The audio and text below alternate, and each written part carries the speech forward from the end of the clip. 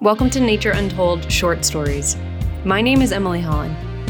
In these short episodes, we share essays and short stories from the community that reflect on recovery, sobriety, and addiction journeys. Today, we're featuring part 2 of a 3-part series written by past guest Sarah Fountain, titled Autumn Tides, read by me, Emily Holland. You can listen to Sarah's full story on episode 26.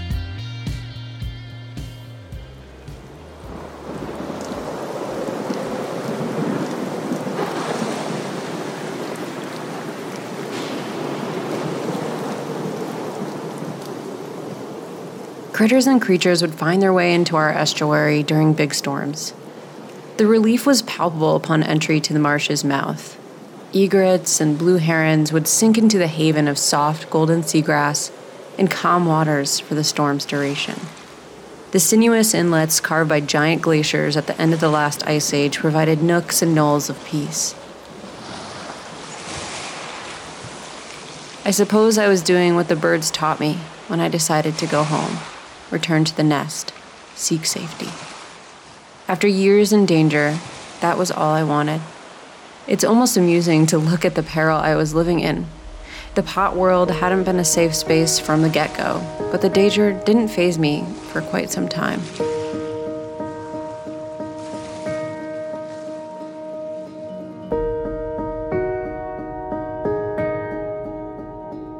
There was a short orientation upon my arrival on the first farm in 2010 that covered 3 things.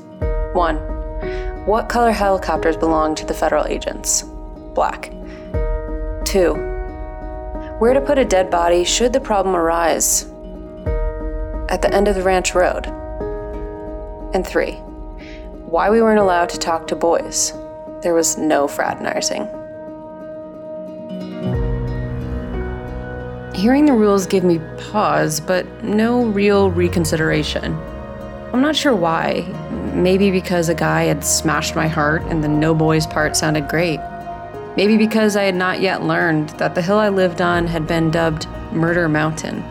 Sure, the helicopter thing got me thinking, but I had just graduated college and was running 9 miles a day, so I figured I had a substantial advantage if I had to escape. No, it wasn't until 2012, the day of the fire, on a different farm, with a different boss, that I felt real fear.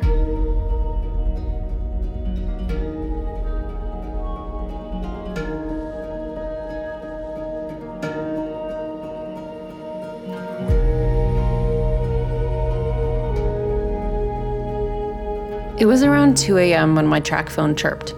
I was still awake with the usual suspects, blowing lines of cocaine, drinking whiskey straight from the bottle, and feeling important as we talked about the price of marijuana plummeting, which areas of town were on the Fed's radar, and what to do about both.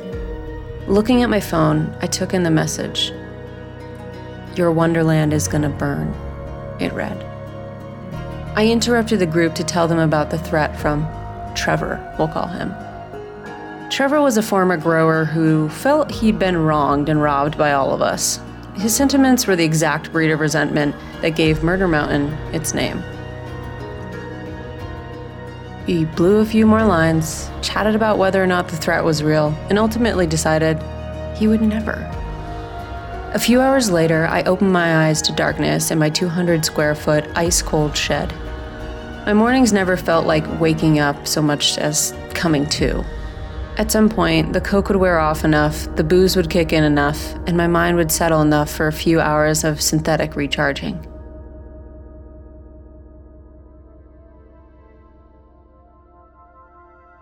I did a body scan as I pulled myself from bed after 3 disjointed hours of sleep. My thick, blonde at the time pigtails were messy but still intact from the night before, so I left them, pulling a beanie over for the sake of containment. My head was pounding as I reluctantly forced my legs into the stiff frigidness of my black skinny jeans. I found my chunky wool socks and shoved them in my Danner boots, not bothering to tie the laces. Pulling my boss's extra-large Carhartt sweatshirt over my head, I took a moment to appreciate his scent, still lingering in the pores of the fabric.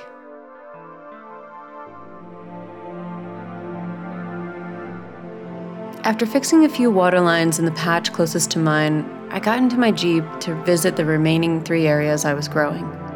Hundreds of plants were in my care, and I cared for them more than I cared for my own life.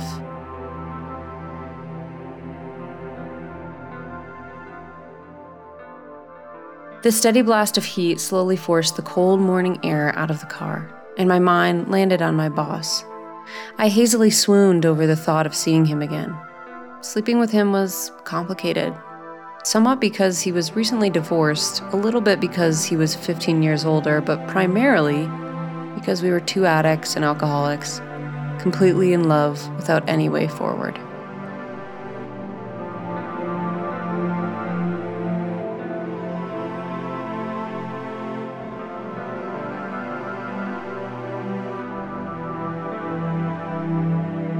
Getting to the gate where I would find the bangle bracelet 1 month later, I paused, smelling smoke through my drug-caked, congested, and damaged nostrils.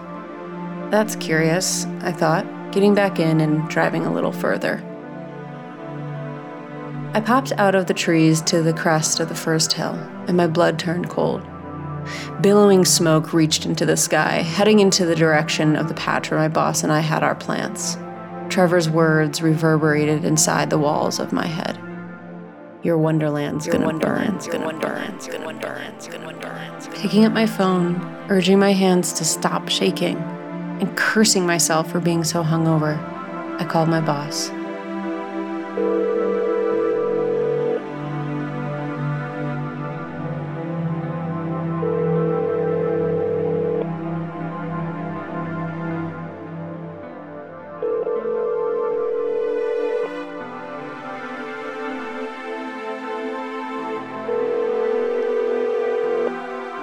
He picked up after 4 excruciatingly long rings.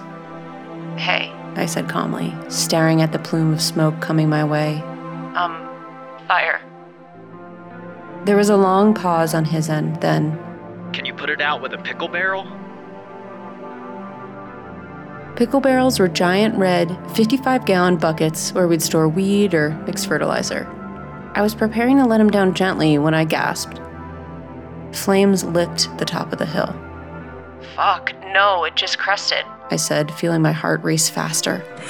I heard his motorcycle rev almost instantly, and he yelled over the noise of the engine. Walk towards it. See how much time we have to get to the patch. We'll have to do an emergency harvest, he explained.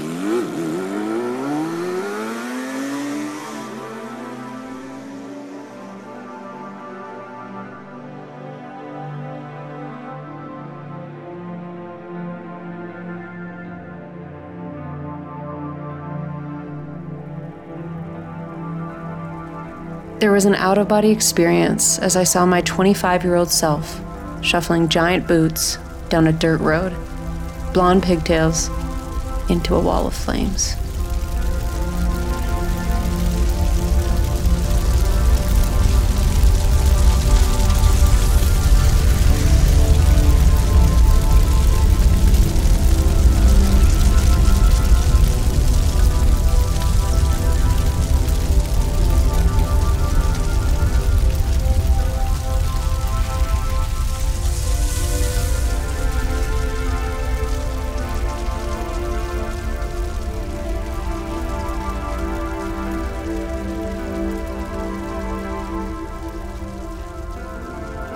Thank you so much for listening.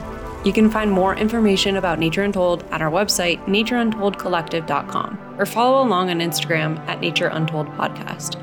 If you like what you're hearing, please share it with the people in your life. And if you want to support the show, please leave us a review. It helps more people like you find us. Thanks for being here. Catch you next time.